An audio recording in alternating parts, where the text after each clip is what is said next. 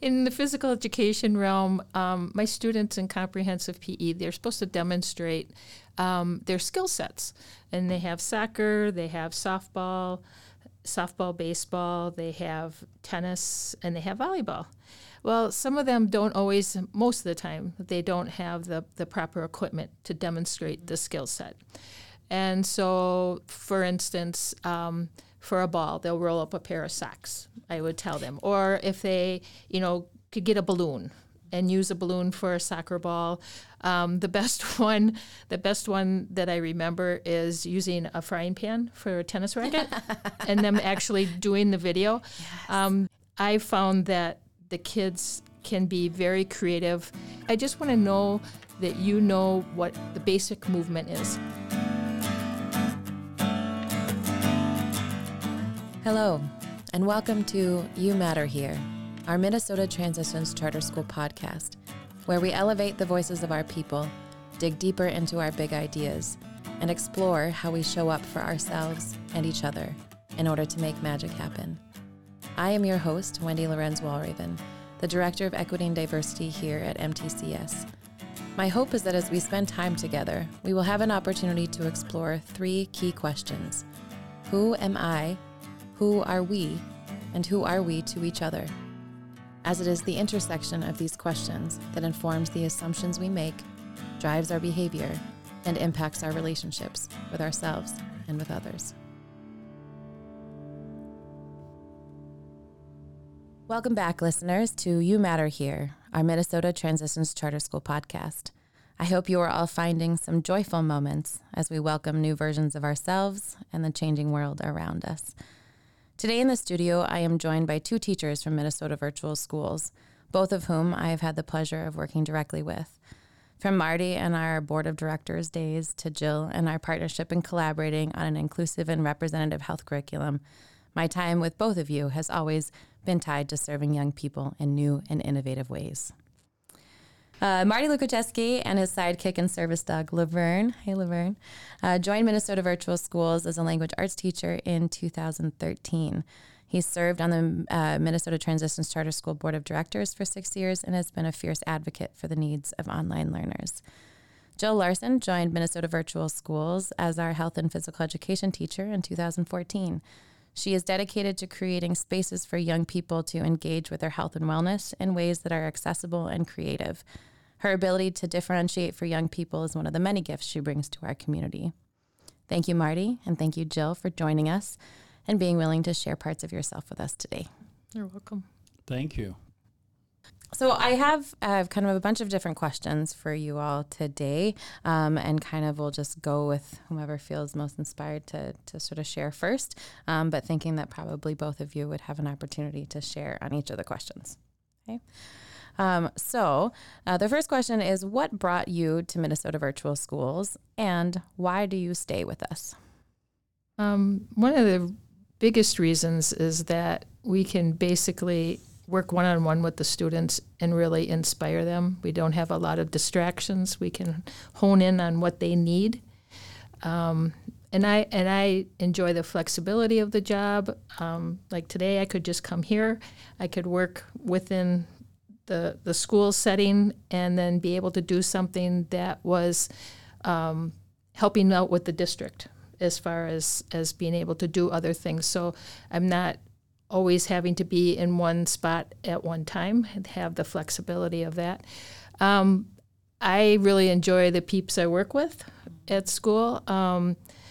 I torment Marty pretty much on a daily basis through chat, and then when he wants to get back at me, we video chat. And then we go on and banter back and forth and stuff like that. And it's really fun. It was an opportunity at the time to teach in an online setting. I did not know 6 months before my diagnosis that this was going to be a place that was really going to help me thrive and spend the remainder of my career in teaching. And for those that don't know, what I talk about diagnosis, and it really helps me identify with kids because there are experiences that I'm going through, just like our kids go through. I was diagnosed with Parkinson's disease in January 2014. So here I'm on the job 5 months, and I get this diagnosis, and the worst thing that you believe is going to happen to you in the world is that you're going to lose your job because you have this chronic illness. And what is it going to do, as you go further on down the road? And that's where it's just the opposite here. Supportive, caring, the amount of people that step up and say, hey, if you're having a bad day, I'm your partner. Lean on me. And that's something that's not just amongst the staff, the colleagues. And that's what kept me coming day after day that first year. And here I am in my 10th school year teaching, and, I go for my yearly checkup with my Parky doc. They said, whatever you're doing, keep on doing it. I'm like, I'm teaching online school, We'll continue to do that. So, it's that which continues to bring me here. Yeah, that's really powerful.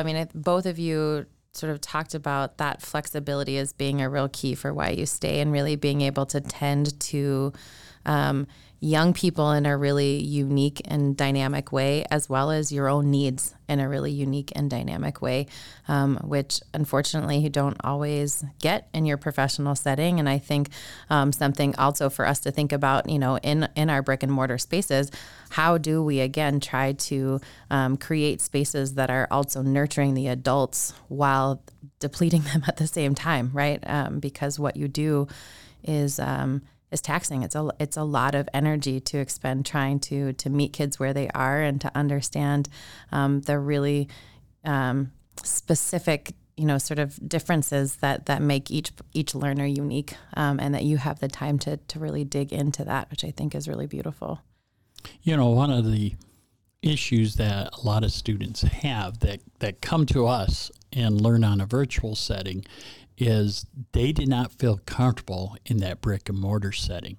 Whether it was something that affected them through illness or trauma, could be bullying, they just didn't feel comfortable. Now they have a comfortable environment, and they need to hear from us as teachers, as leaders, as their mentors to, hey, we're hearing you.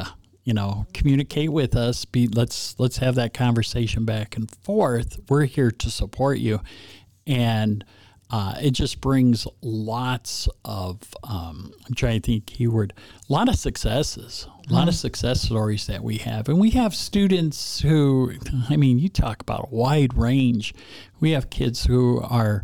Have been dancers and performed live on television and have raced BMX and have raced cars. And one year I had a young lady who was a ranked number 7 junior snowboard athlete. And then we have students who are first-time moms, or they're taking care of a parent who's sick, right.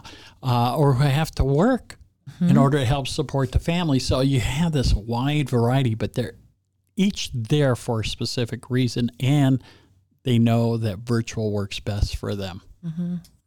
One of the things that I've found within the curriculum that we offer, especially in health, is it really does some deep diving as far as getting the kids to interact with the curriculum and the concepts. And through their reflections, they are very vulnerable. They choose to be vulnerable and indirectly asking for help. It's like, can I hook you up with Nikki D, our social worker? Can Jenna and Jenny help you with anything? And especially I found this year that I've really had some good, once they made the initial contact and then through Google Chat, that the kids are like, happy Teacher Appreciation Day today. It was really kind of fun.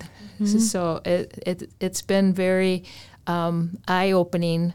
And as you say, is that when the kids are talking about some of that, you have to be careful not to as a teacher, internalize what they're feeling so that it doesn't wear you down. And I think that's kind of where I've been at most this year. Yeah, I mean, being able to, secondary trauma, compassion fatigue, all of those things are real, right? And especially I think educators around the globe are feeling that particularly now. So being able to know that, to acknowledge that, and to be able to take care of yourself so that you can take care of young people, again, I think is something that's really necessary in education and something that's widely missing in a lot of our spaces, not just here, but everywhere. When you think about, again, you've mentioned some of the differences, but just sort of what sets apart in the the land of lots of online learning that's occurring now, certainly that kind of came out of the pandemic. But, we've been at online learning for a long time and certainly longer, way before we find ourselves here. So what would you say is really different and innovative about Minnesota Virtual? In the physical education realm, my students in comprehensive PE, they're supposed to demonstrate their skill sets. And they have soccer, they have softball, baseball, they have tennis, and they have volleyball. Well, some of them don't always, most of the time, they don't have the proper equipment to demonstrate the skill set.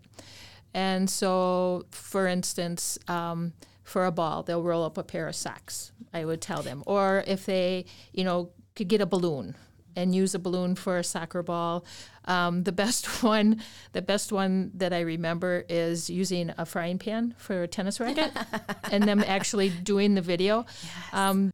I found that the kids can be very creative, and if they choose not to, when they're doing their skill set, if they want to have their mentor watch them perform it and then grade them or whatever they need to do to say that they're proficient, then so be it. I said, you guys don't need to put it on the video. You just need to, I just want to know that you know what the basic movement is. So if you get out into an opportunity for a recreational opportunity for, co-ed volleyball or tennis or pickleball now, whatever it may be, you at least kind of have an idea of what's going on. Right. And are more likely to jump in and try it, right? If it's not something that you've never, ever, ever done before, right? Even if it's, I threw a sock like that. I can do this. Juggling 3 socks is pretty good.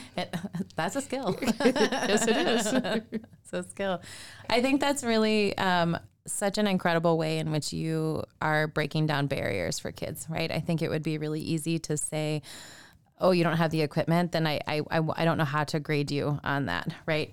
But really being able to think outside the box and recognize that what is the actual skill, and it's the movement, it's the connection with your body, it's being able to find some familiarity in that, which just doesn't mean that you have to have an actual tennis ball to do something, just right? Get out and go. Yeah.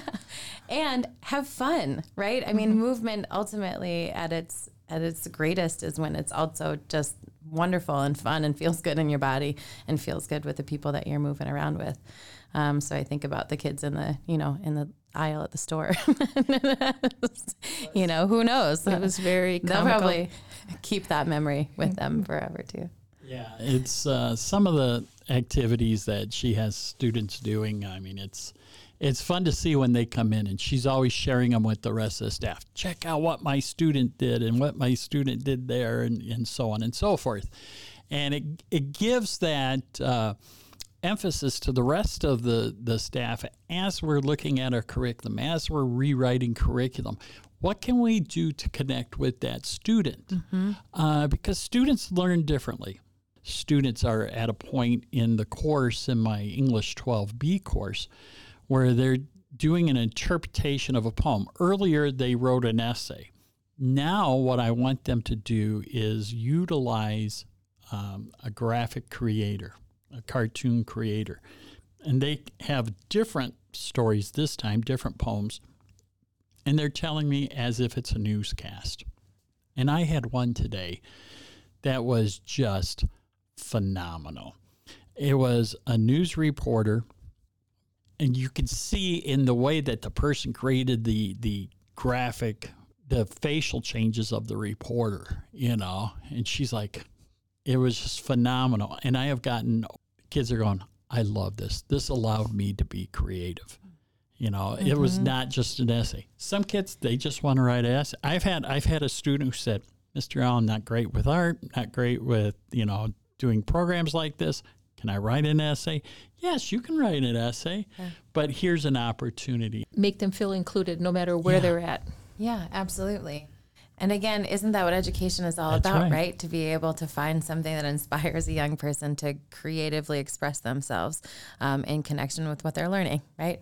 The pandemic gave virtual education a bad name because virtual education is not getting on a screen, watching a teacher, getting an assignment for the day, and go do the assignment. Mm-hmm.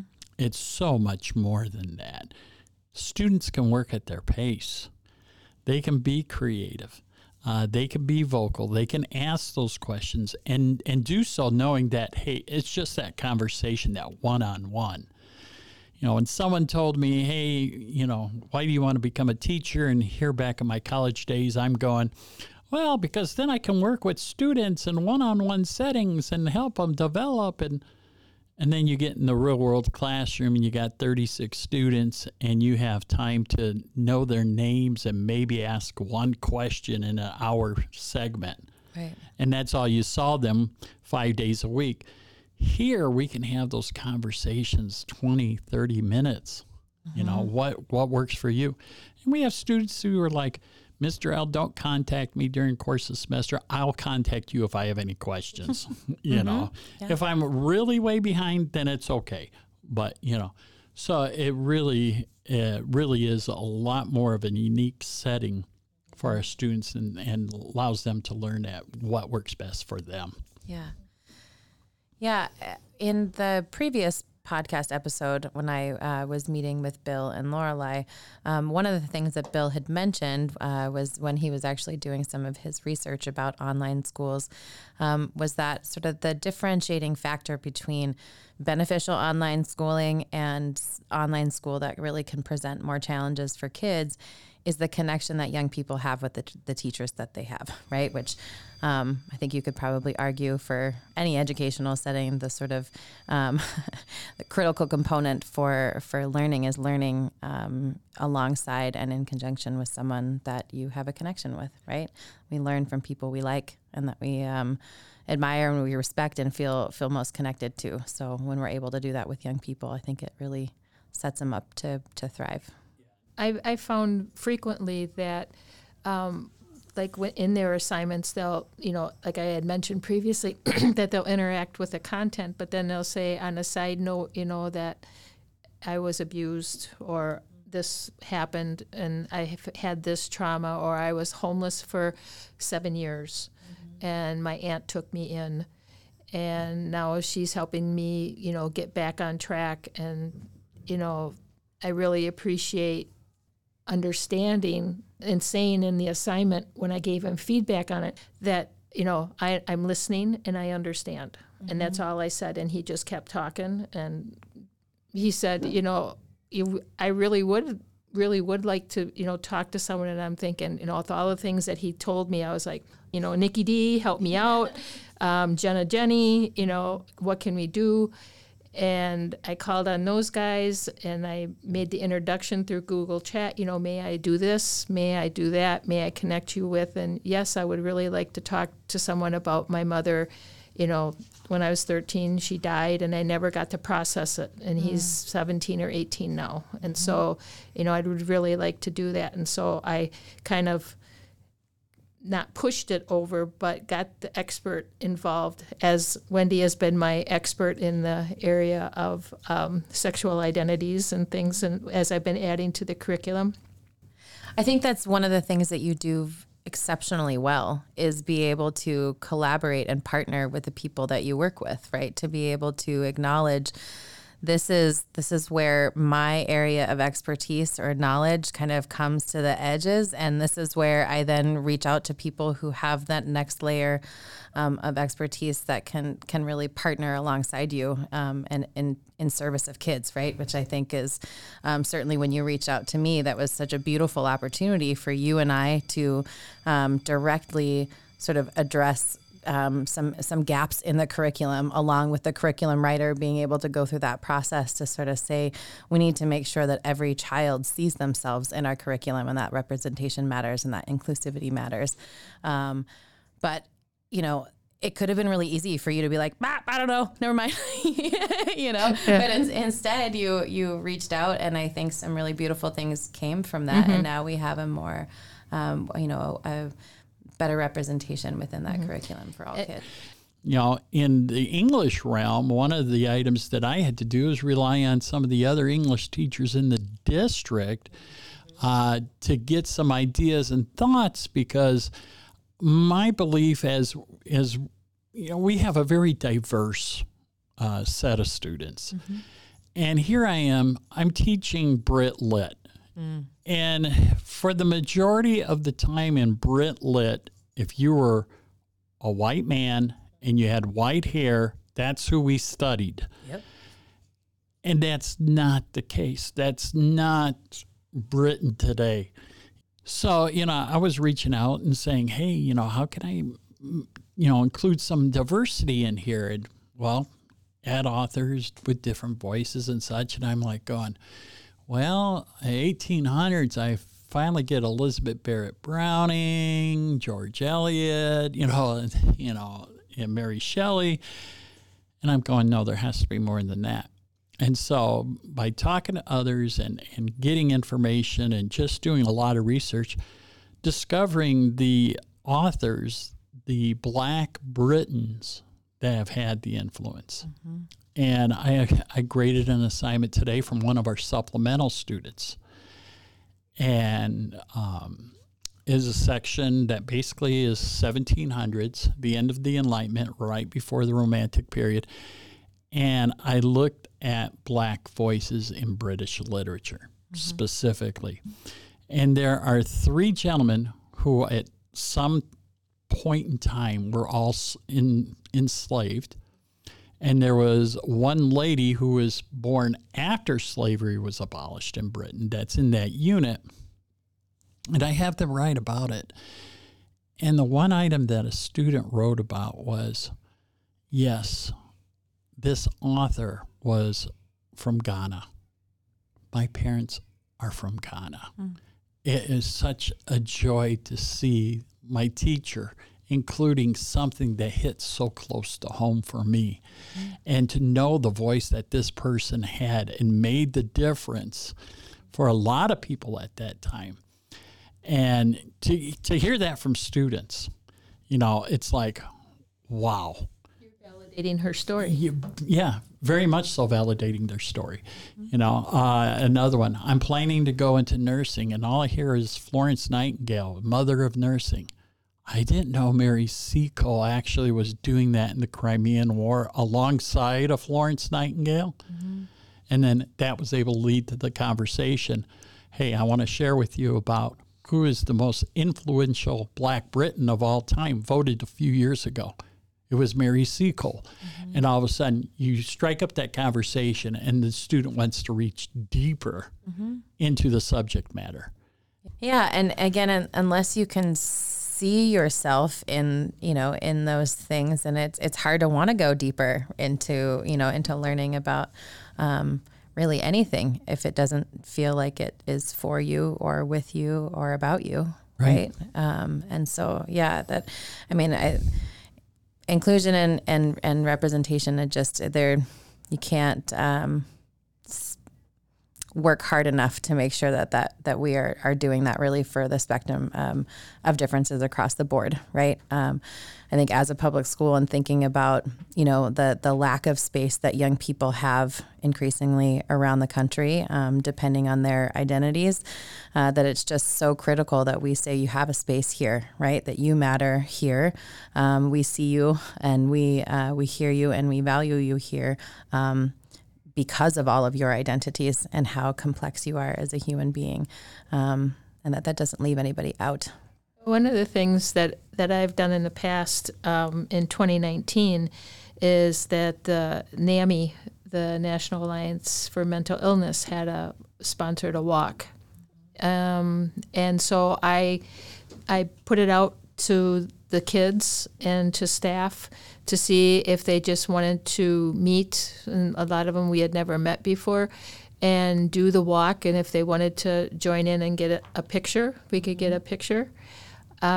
Jenny had shirts made for us that said MVS Cares, and everybody got a free T-shirt.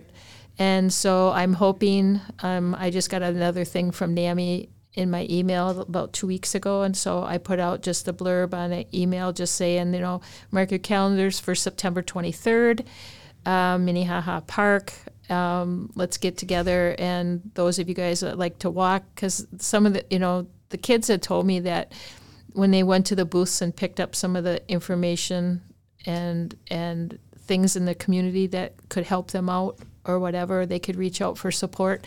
They were very appreciative of it, and just seeing the vast amount of people within the community that perhaps felt like them.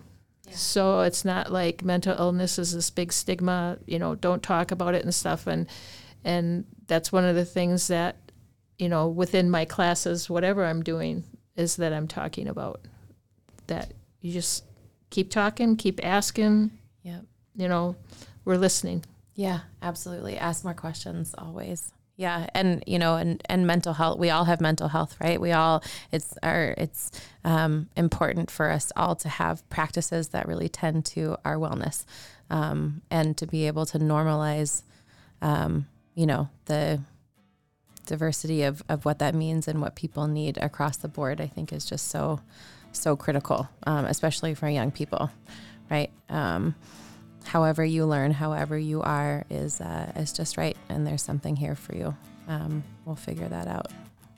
Thank you both again so much for what you do. You really are carving out some really unique environments for young people to learn and to find themselves in education. So I really appreciate the effort you put in, the consistency of how you show up every day, and for sticking around year after year, because like Marty said, it does matter, and you matter here. So thank you very much.